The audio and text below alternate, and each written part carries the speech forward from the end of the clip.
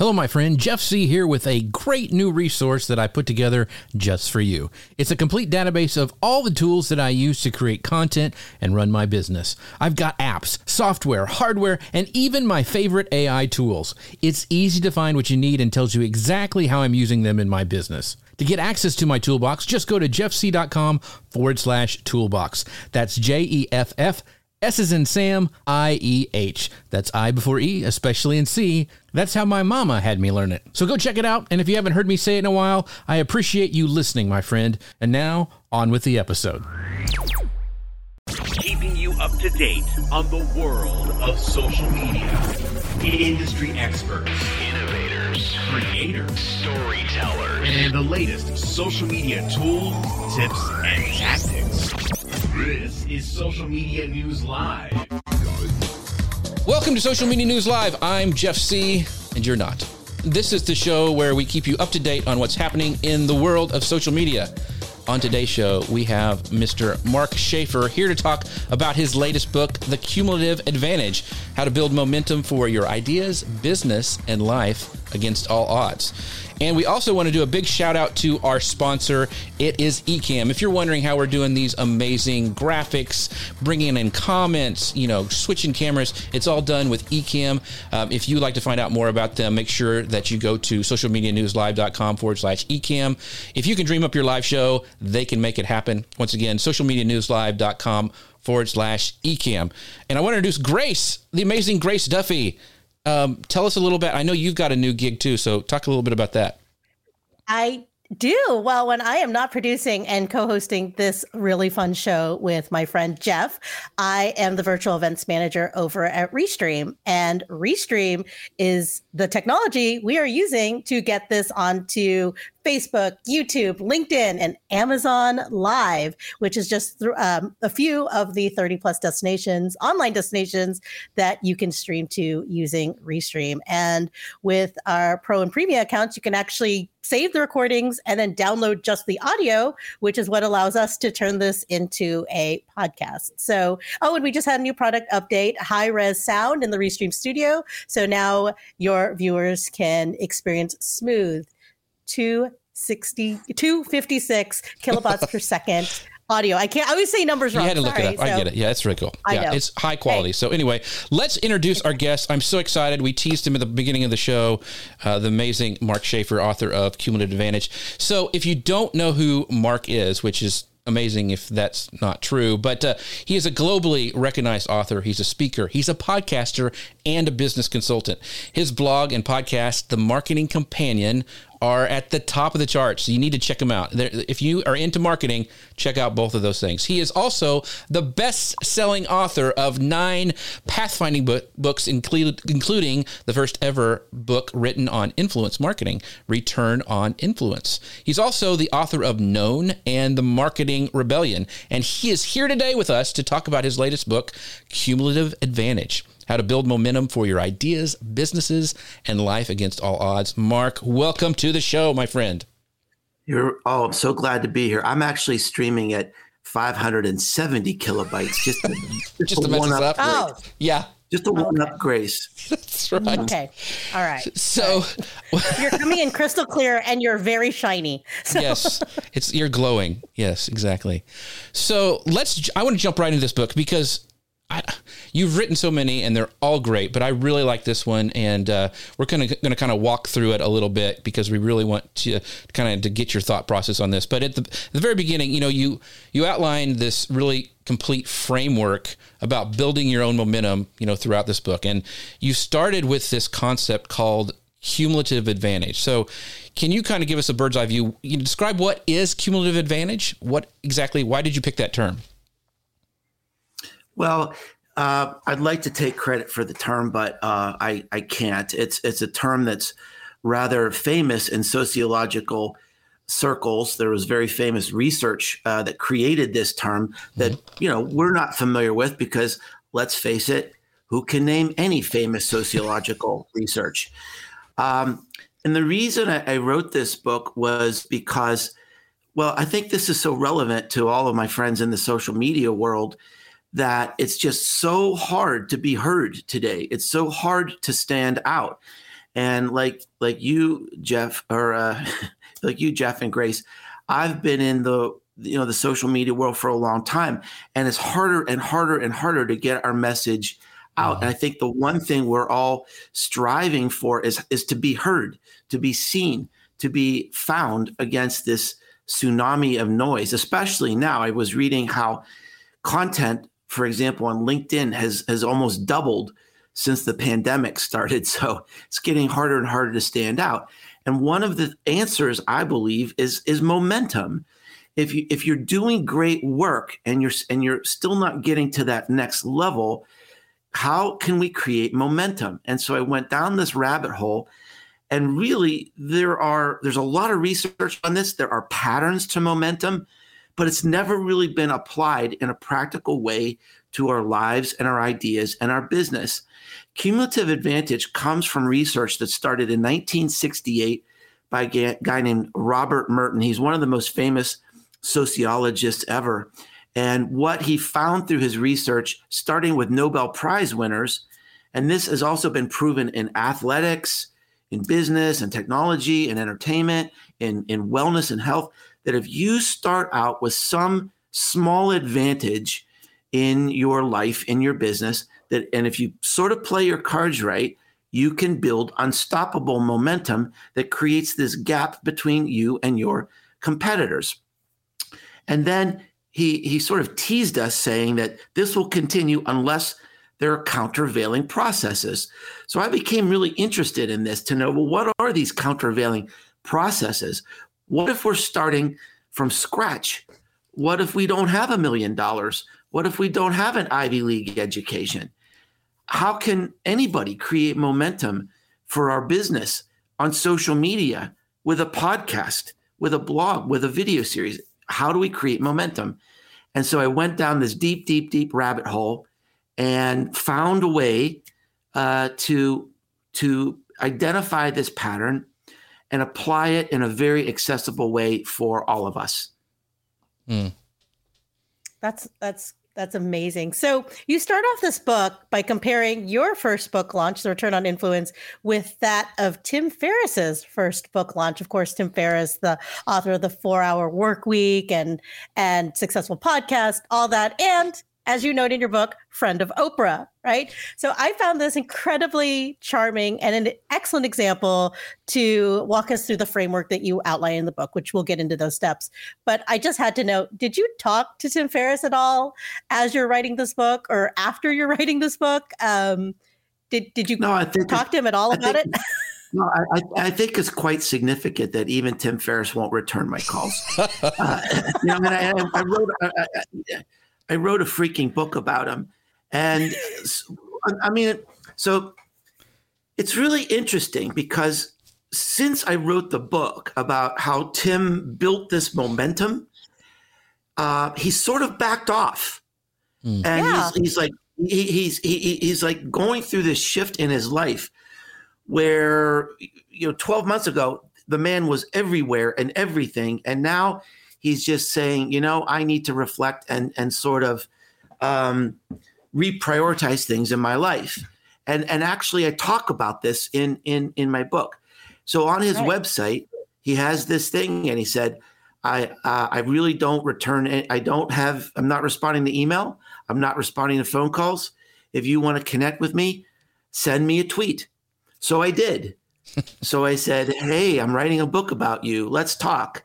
And all these people chimed in, and they saw my tweet, and they said, oh, this is great. Tim, you need to talk to Mark. You two are my favorite authors. And it was like going, all this momentum was building, and I never heard from him. But that's all right, because I think, I've done him justice in the book. I think, I sort of celebrate him in the right way. And I think, I'm sure he'll see the book at some point, and I think he'll nod his head and smile. Yeah, I agree.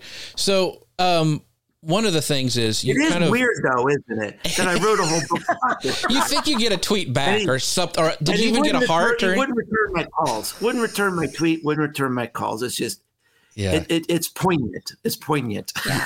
Just give us a heart, Tim. Come on. Yeah. I read this article a few months ago or a few weeks ago. I don't remember, but it was basically like Tim Ferriss isn't doing the Tim Ferriss thing anymore. And that was the headline. Right. So right. I think he's probably, I think he's taken your advice and that you illustrate in the book. So.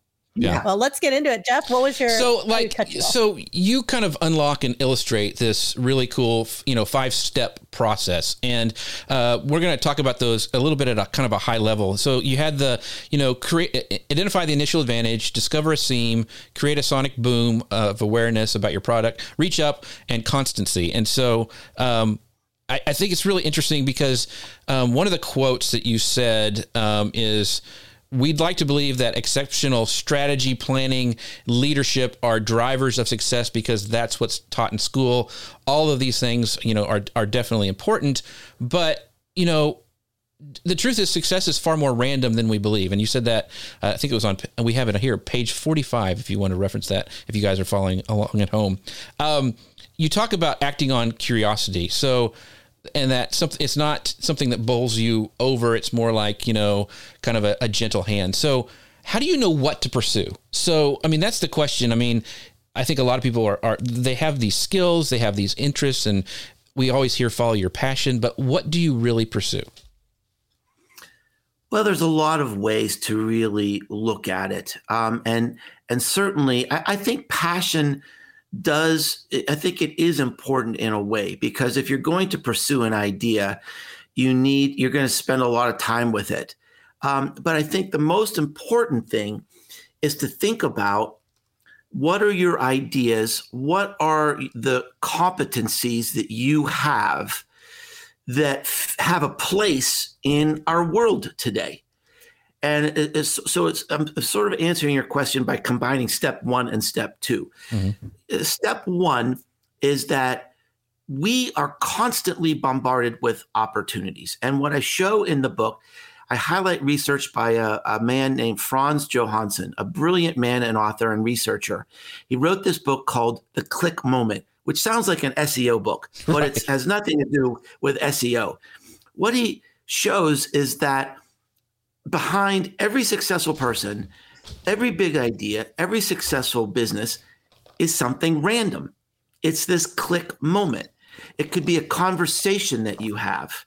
It could be being in the right place at the right time, seeing something in a new city that you never saw before. It could be something you read in a book, something that you hear on a podcast that clicks in you and said, wait, there is a new idea here. And this really happens all the time. And momentum doesn't really start until we pursue that idea. There are millions of good ideas out there, but the real key to beginning momentum is pursuing the idea. Now, how do we know if it fits?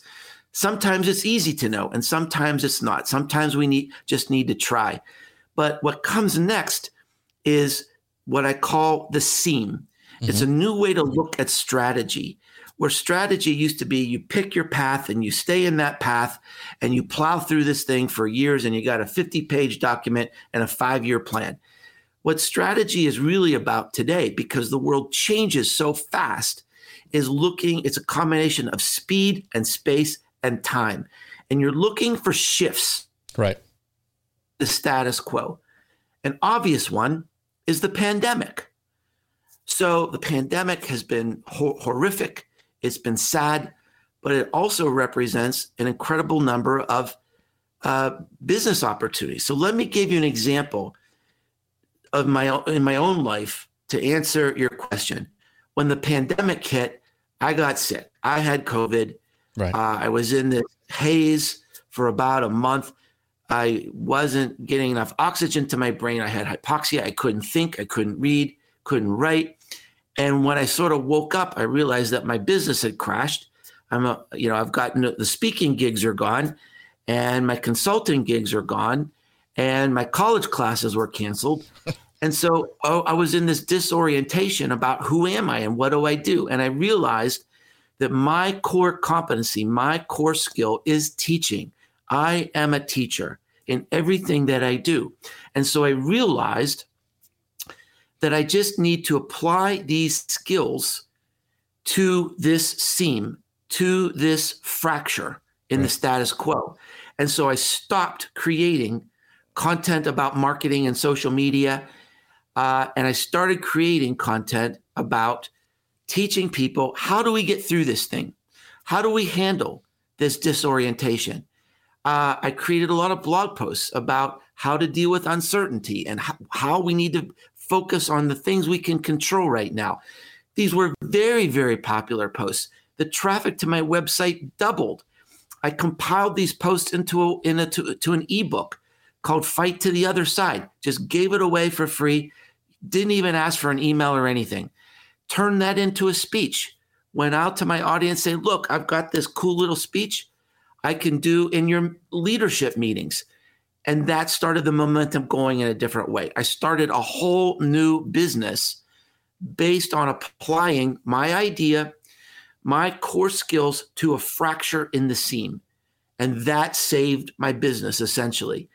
And there are little fractures like this all the time. And here's the one thing I guarantee for anyone that reads this book, and I'd like to hear your views on this, but I think when you read this book, you'll never see the world the same way again. You'll start seeing these patterns in every person you meet, in every business that you hear of. And you'll see, yes, I see how they built this momentum. It fits this pattern. And the exciting thing is that you don't have to be rich or well-connected or have an Ivy League education to do this stuff. Anybody could do it. You just have to be aware of how it works.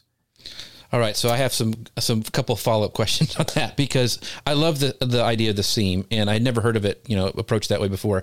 So how do you know? Because I made it up, man. I loved it. I loved it. So I like the term. You wrote a whole so book about it, Jeff. Yeah, there's a whole, I should, yeah. So, but how do you know when you've completely mined a seam and it's time to move on? So like, when do you pivot, I guess? Like, so for example, mainly Pinterest tips. Should I quit doing Pinterest because I'm done with it? I should move on to others. When do I know that I've mined something to its fullest and it's like, okay, Jeff, move on to the next thing? Well, I think you have to look at a number of different things. What my whole book is about is getting to that next level of attention to get the momentum going again.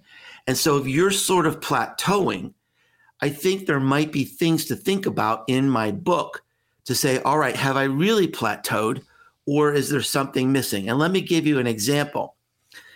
I had this nice feedback from someone who enjoyed my book, and he's sort of a mid-level manager at a pretty big company, and he works in marketing there. And he said, Mark, when I read your book, it sort of became apparent to me why we're losing steam. We're stuck at this certain level, and we're kind of gone through step 1, step 2. But we really need to work on step 3 to build more momentum. So I think number 1 is if you're enjoying what you're doing and it's meaningful to you, I think before you pivot, you need to say, look, am I doing everything that I'm doing to move to the next level? And that's something I constantly re-examine in me and how I approach business and how I approach content. There could be a time. I use this analogy in the book about American football, and the seam occurs in football whenever the coaches are looking at the field, above the field, and they're trying to find a weakness. Right? Is somebody on the other side tired? Are they in the wrong assignment? Are they in the wrong place? Are they overmatched? And can we take advantage of that opportunity to create a hole and run that football through as fast as we can, as long as we can? And that's kind of what business is like today. And because of the speed of business, it is true that those seams could close, and you have to be looking for the next one.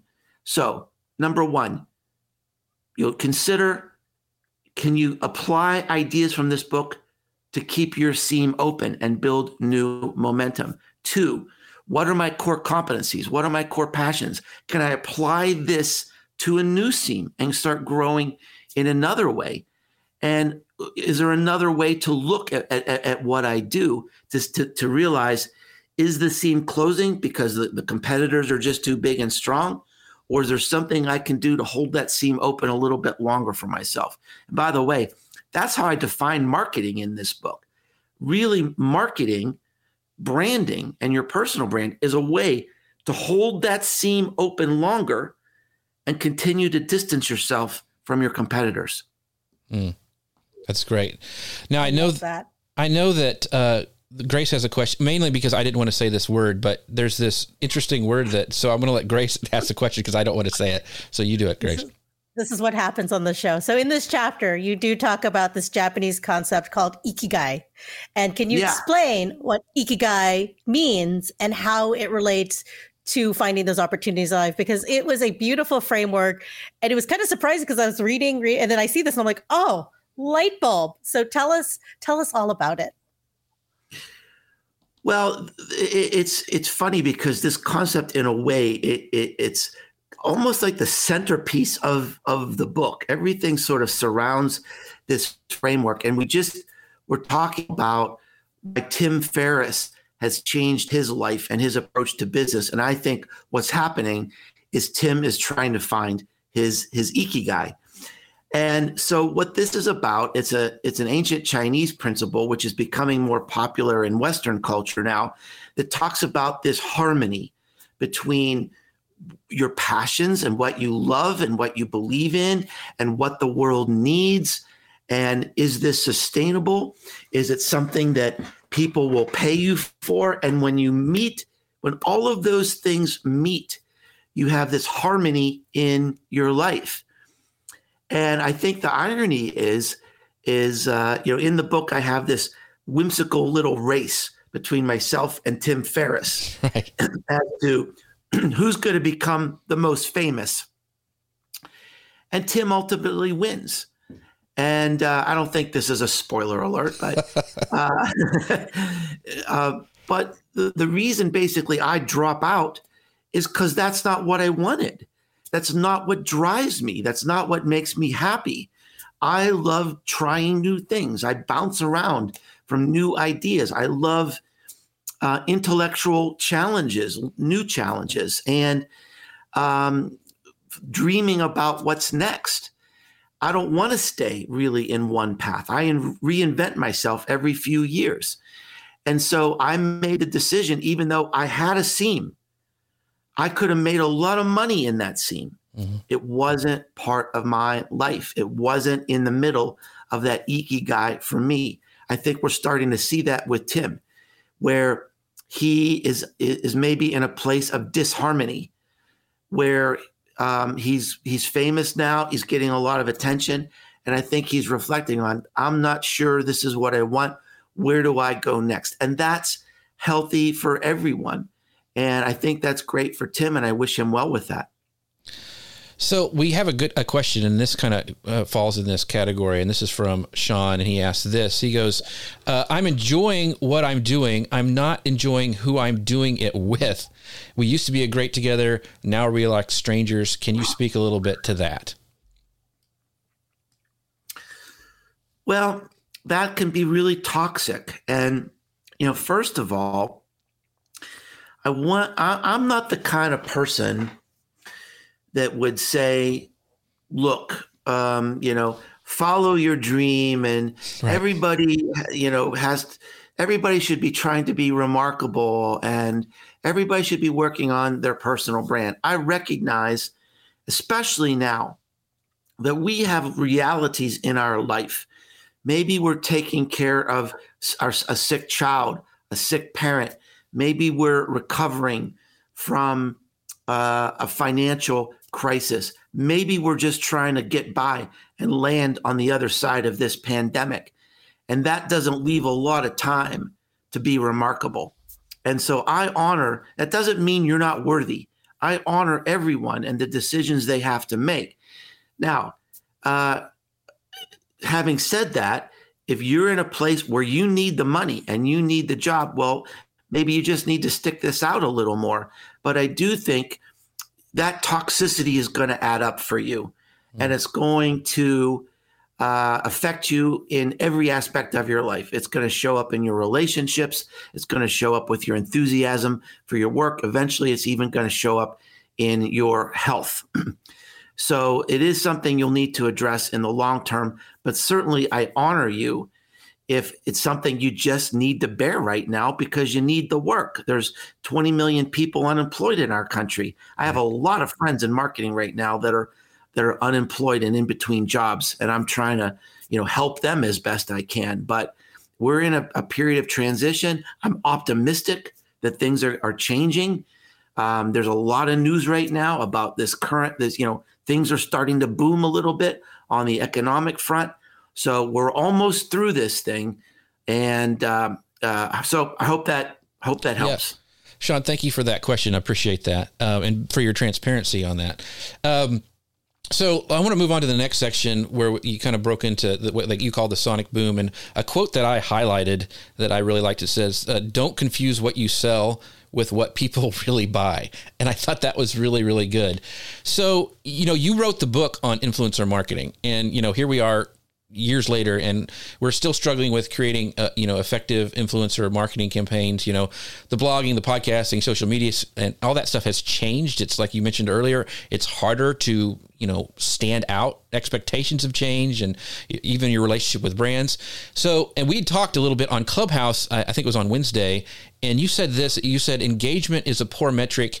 Engagement doesn't translate into business value. And I thought that was really, really key. And I want to jump into that again. So, how do we, and this was a question when I had sent that quote to Grace. I said, look at this.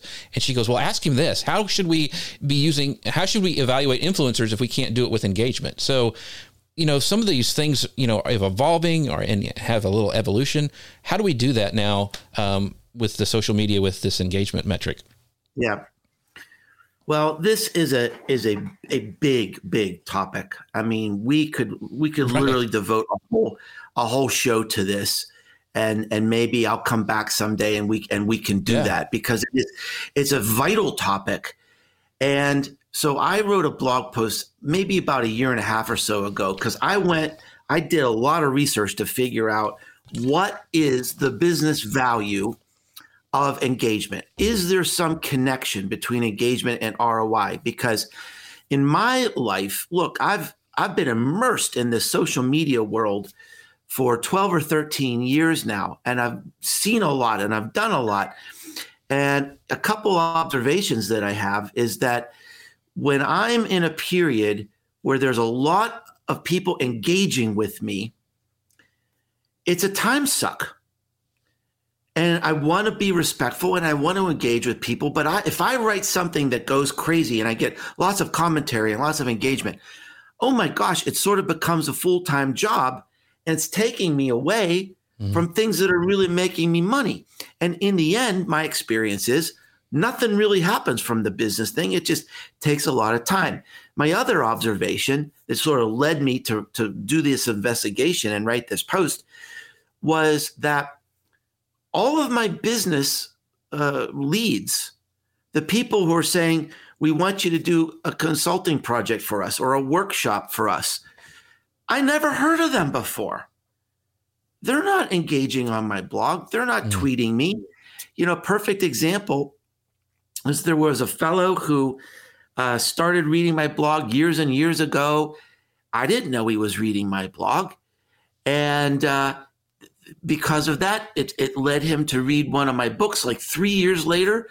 He loved the book. He wrote me a note and he said, Mark, just want to let you know, this is, Marketing Rebellion. It's one of the best business books I've ever read. Okay. Now, he's been following me for 3 years. This is the first time I ever heard of the man. Turns out he's the CMO for GE Life Sciences. A year later, he says, I've got a workshop we're trying to create this content marketing competency. I want to hire you. Now, that was a process of, 5 years that he was consuming my content, and I was obviously influencing him. But there was like zero engagement. I didn't even know he was there. Just to bring this back to your question about influencers and measurement, I did an experiment this time with an influencer agency. And I'm not really ready to talk about all the results yet because we're still working through it. But I did this experiment with micro influencers. And these are people that might have 10, 15,000 followers on Instagram, something like that. And generally speaking, it didn't really work very well. And what I was observing is that these people, they're trying to like get to the next level of being an influencer. So they really want to do a great job. And I suspect that a lot of the engagement was manufactured. I think there's sort of a system going on there, and they know that their engagement is being measured. Engagement is easy to game. So there's a lot of problems with engagement as a metric. There's a lot of development going on right now. There's tons of money being spent in this space. There's a new technology where you can save images on Instagram. And that is being seen as an intent to purchase. I think that's huge. There's other new technologies coming. So, I mean, I think it's going to evolve. I predict in the next 18 to 24 months, we are going to see huge developments in the ability to measure influence marketing because it's not going away. It's just starting. And so we've got to crack the code on measurement. I just do not think engagement is going to be the right thing long term. Yeah, that's fascinating. So we will make sure we're going to have you back for this. But we've got some, and people are loving the conversation. I want to bring up Abby's question, a friend of ours. She goes, love Mark Schaefer. It's so great to see him sharing on his new book. I'm starting to read it early next week. It's next on her list. So that is cool. Thank you, Abby. Yes, Abby is amazing. So I'm delighted you're here with us today, Abby. Thank you. Yeah. So she's a Dallas native as well. But I wanted to, the way we're able to bring up these comments, the way we're able to have awesome people on like Mark is through our sponsors. And we want to give them a shout out. If you're wondering how we're bringing up the comments, doing all this cool stuff, we're using Ecamm, and you can find out more about it at socialmedianewslive.com/Ecamm. And it works perfectly with Restream. And that's how we're going out across all the interwebs to YouTube, Amazon Live, all those different places. And you can find out more about Restream at socialmedianewslive.com/Restream. Now, Grace, I know you had a question for Mark about the next section. So let's dive right into that. Yes, the next section, it's called Reaching Out and Reaching Up. And Mark, you talk about mentorship. And I have to tell you, this was one of my favorite chapters. There are several of my favorite chapters, but this is one because it's so drastically changed a belief that I long held. So I'm going to read this quote for our audience. Mentoring consists, so this was an old definition, mentoring consists of a long-term relationship focused on supporting the growth and development of a mentee. The mentor becomes a source of wisdom and teaching. So you wrote about this, and I wanted to focus on that long-term relationship part because that was something that early on in my career, I kind of latch onto because you think about that long-term relationship and just having this person that'll just guide you like kind of like a master, like a master and a student, right? And this is very much what I grew up thinking, but you redefine that in this chapter. And I'd love for you to tell our audience how you've changed that definition in a way that really changed how I perceive things. I just think the whole notion of mentoring is anachronistic. And I'll give you an example. So I went to West Virginia University. I continue to do what I can to support the programs at West Virginia University, especially they have a graduate program there in integrated communications. And so I've spoken at their events, and they started this mentoring program. And it's like you had to I said, okay, I'll do it.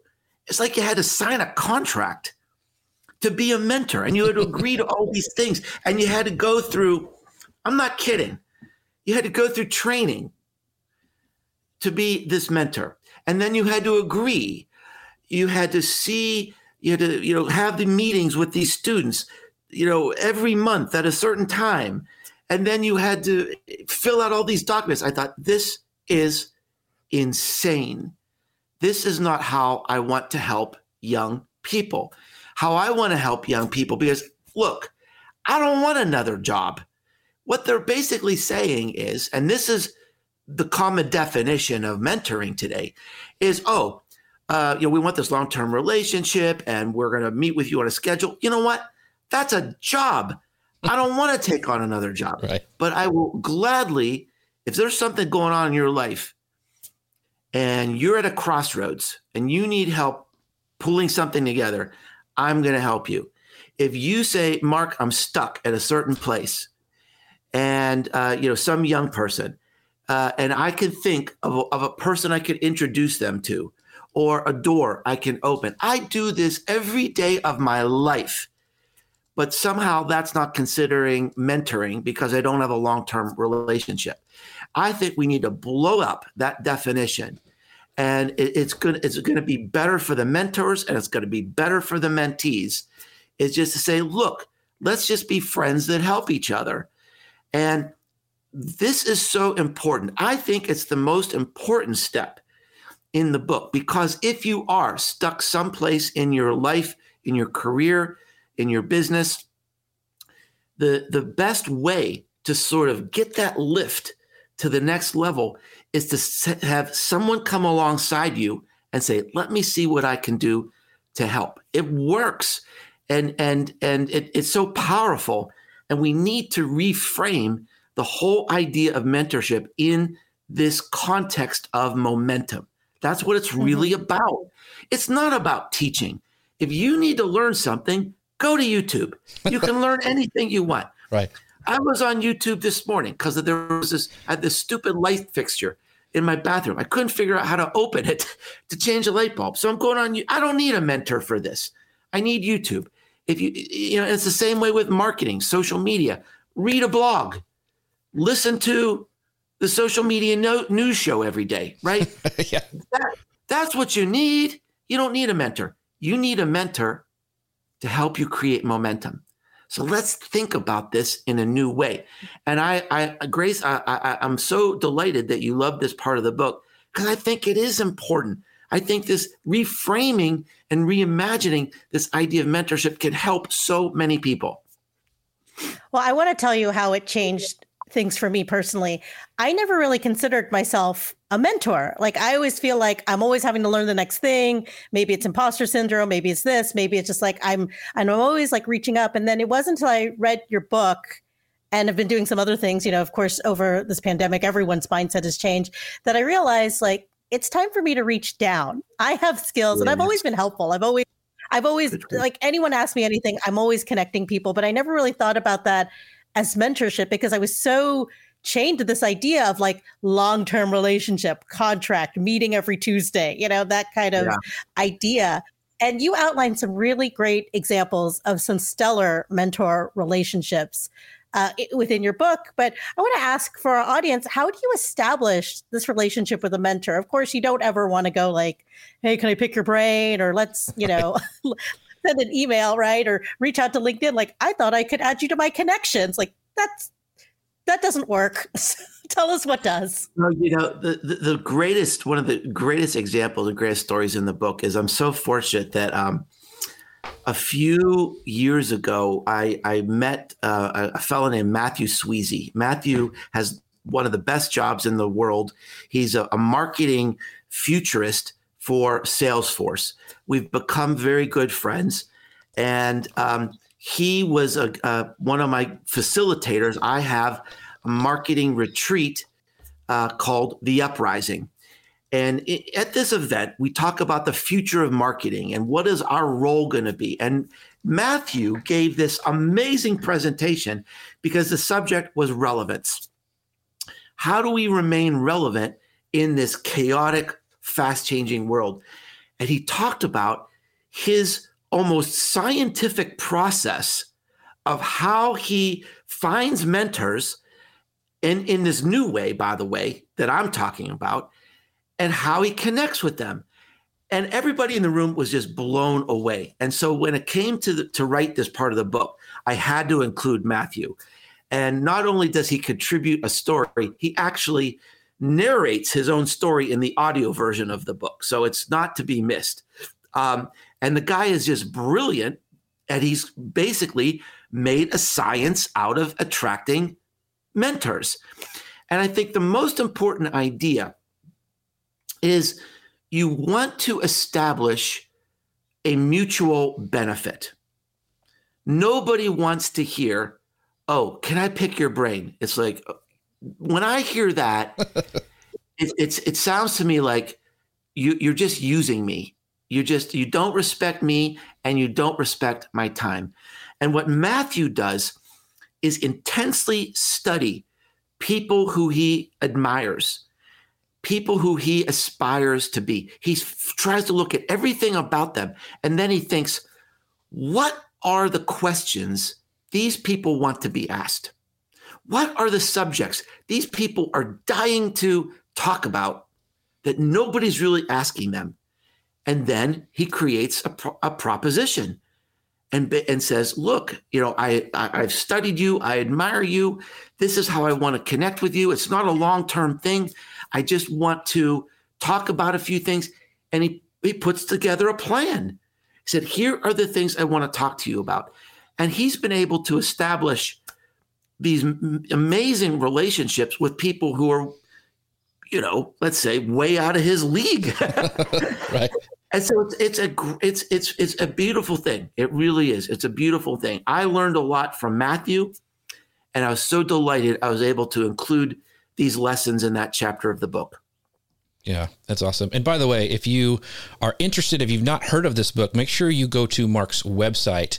That's the best place to get it. Yes, you can get it on Amazon, but I think he gets credit and stuff more. If you go to businessgrow.com/cumulative advantage. So go check that out. If you're interested in any of this stuff we've been talking about today, it's an excellent book. I highly recommend it. So go to that address there on your screen, or businessesgrow.com/cumulative advantage if you're listening on the podcast. So I want to talk a little bit about one of my, so I say favorite chapters, but I don't know if it's because it made me think, and I'm basically a shallow person, but this chapter really made me think a lot. But it's the last step in your framework, and it's called the constancy of purpose. And so can you elaborate what that is and what that means?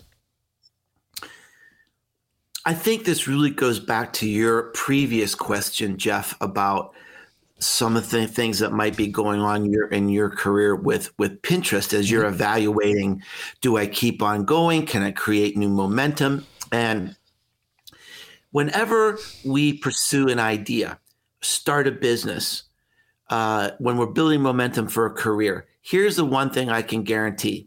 Something will always go wrong. And in the last 12 months, we've had so much go wrong. And this is the thing we need to think about. How did we get here? What was that advantage that drove momentum in the first place? And we can't lose sight of what brought us here. And we have to avoid what Jim Collins calls the doom loop. And the doom loop means that when something goes wrong, we panic and we start grasping at anything that can get us out of this spiral. And I'm not saying we should not be aware of our circumstances. I gave the example in my own career when I hit the wall of the pandemic, how I needed to reframe, but I didn't change my competency. I reframed my relevance based on the new seams that were opening, right? So I didn't panic and say, I'm going to become the Facebook ads guy, right? That would have been panic. Right. What I did was I reframed and said, look, I'm a teacher. This is what and this is why people love me. This is the value that I bring to the world. I just need to teach something else. And so I adjusted and I stayed with my competency. I didn't get into a doom loop. So that's really what constancy of purpose is about, is just not to get into panic mode. And I've got a series of questions in the book that can help you determine, is it time to pivot? Is it time to switch? And I think that's really relevant to the time we're in right now. I agree. And so I want to, this is another, this is from, I don't know who this, because it's coming up as a Facebook user, but Google Plus Communities mentored me in my early days. So many generous people, no contract required.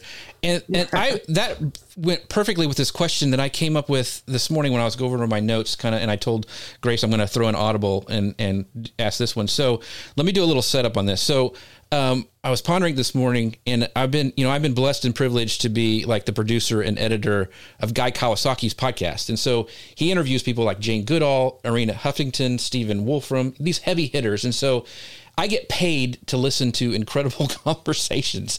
And a lot of people would love to have a gig like this. And I was thinking back after reading your book, like trying to understand how I got this opportunity, right?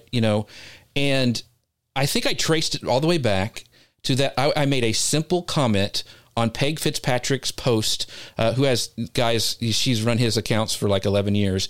And I did it on Google Plus of all places. And so I guess my question to you, Mark, is, am I just lucky, or is it because of constancy of this, like maybe building relationships? So what are your thoughts on that? Well, I mean, it represents momentum, man. I mean, look, you are a wonderful talent, and it comes from pursuing your ideas and pursuing this advantage that you have, right? And so the opportunity with Guy Kawasaki, it was a door that opened, right? It was your seam, and you ran through that seam, and you're going to make the most of that as long as you can. And now, if you develop that competency, maybe it'll open up other seams with other people that need to have their podcast produced. So I just think that really blends in perfectly with the ideas in the book.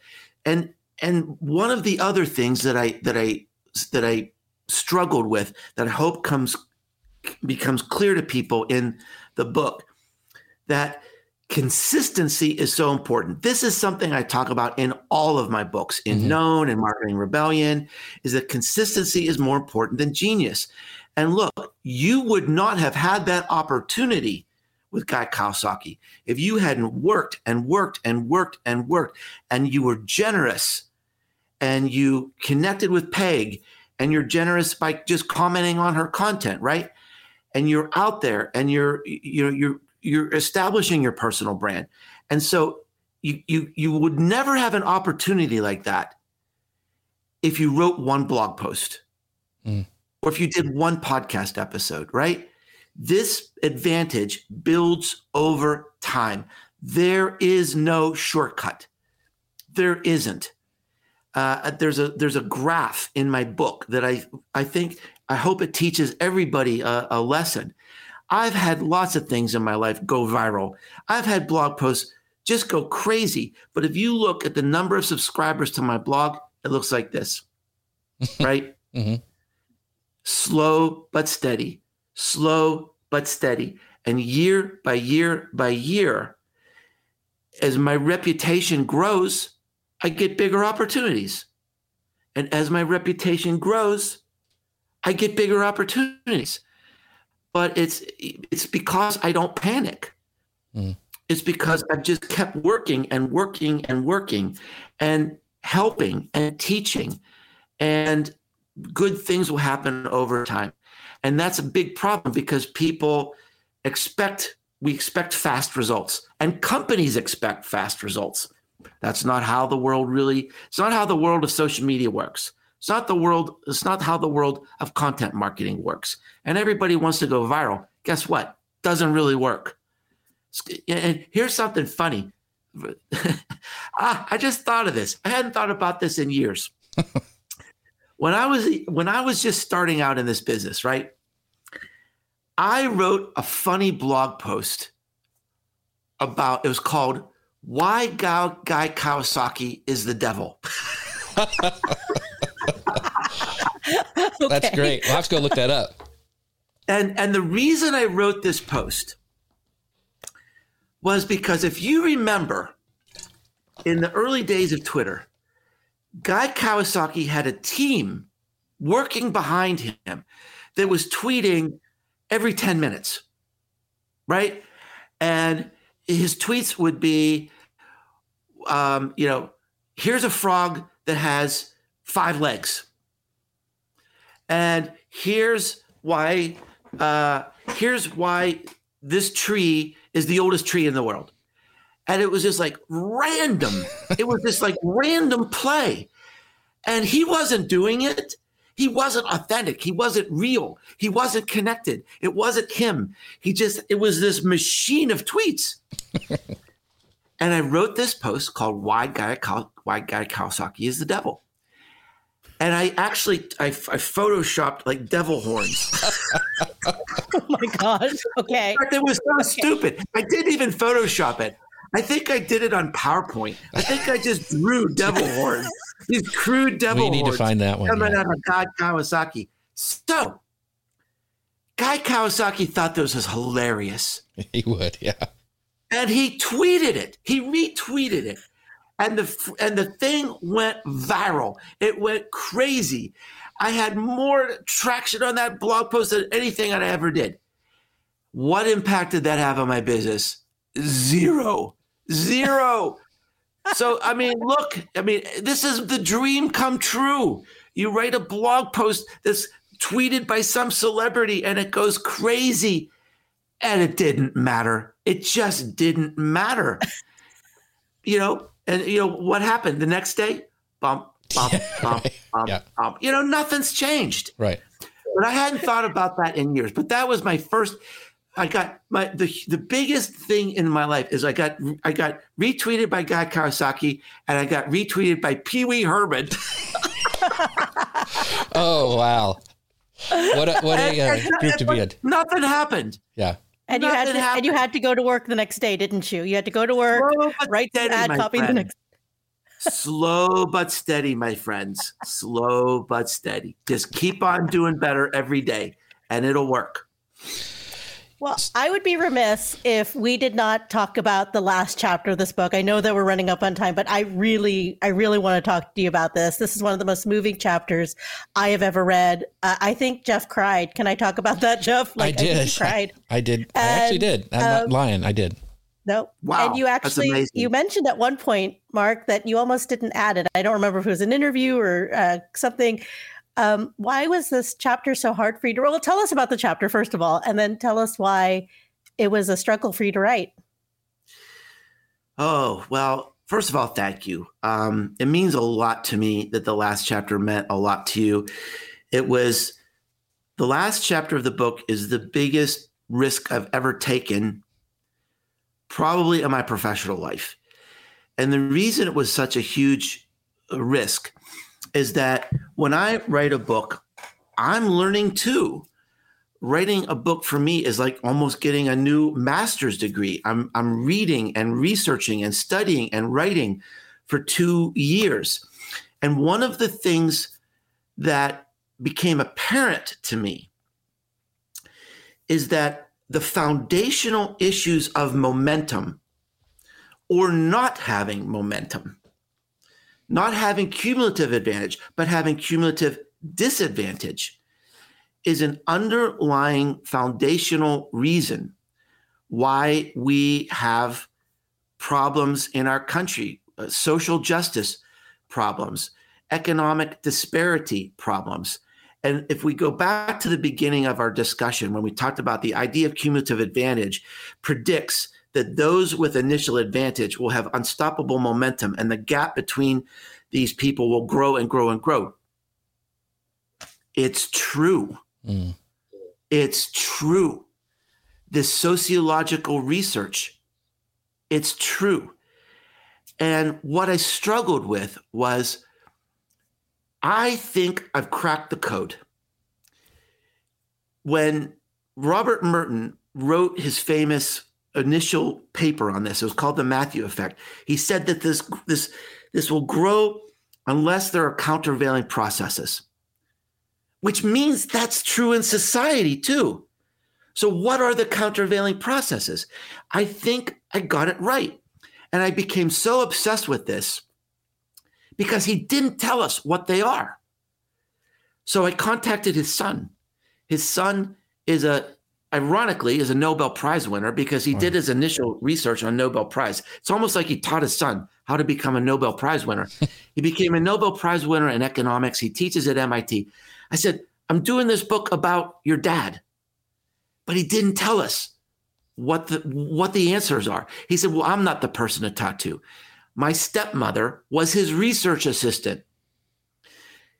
She's the one that did the research on this whole project. Contact her. So I was in connection with her, and she sent me all these unpublished papers about how this stuff really works. And so what I realized was every business book, every self-help book is elitist because it assumes you have the money to buy the book. Right. It assumes you have the time to read the book. It assumes you have the resources to actually activate this book. And when I wrote this book, I had two audiences in mind. It's all the wonderful people who love me, support me, and read my books. And then the other audience I had in mind was this family that I've worked with for the last 13 years in this economically challenged area. If you look at a map of the violent crime in my city, they live right in the middle of it. And I think, can they use this book? And the answer is no. And it made me mad. I didn't want to write a book like that. It seems ridiculous to me. It just made me angry that these gaps haven't closed. I have been looking at these gaps my entire life, and it made me angry that this sociological research is true. How do we apply these ideas I have in my book to us? What can one single person do to make a change? Is there something we can do? It took me 3 months to write this last chapter of the book. Mm. And part of it was like, should I say this? I'm a middle-aged white guy living in a nice house on the lake. I have 2 master's degrees and I teach at a university. And finally I got to the point where it's like, I would be a coward if I didn't do this. And I just need to trust the world here. And I'm taking my own advice about changing my narrative, right? I have a whole section about this in the book, that sometimes you need to step out of what people think about you, or what the stories people tell about you, or what expectations. I had to do that. I had to shed my skin and say, I'm going to say this. And I don't care if people think it's not my place to say it. I have to say it because I'd be a coward if I didn't. And so that's why it means so much to me that it had an impact on you. And you're not the first people to say that, I had a tear in my eye when I finished this book. And I never expected that. And the book is having a very, very powerful impact on people. And I'm, it's a great feeling to see that that's happening. Yeah. Well, I'd like to tell you how I put it into action. I joined a junior league at the in our area a few months ago, just to get social and get out there. Last night I had to choose all of our placements. We're supposed to be in these committees, and I chose the ones that I thought would be the most impactful in our society. And I thought about your chapter and this book and what I had to offer. Even feeling as I do, is that maybe I don't. What do I know? I'm not the expert or whatever. It did inspire me to put that in action. And I think it inspired a lot of other people reading your book to put your words into action as well, Mark. So thank you for writing that chapter.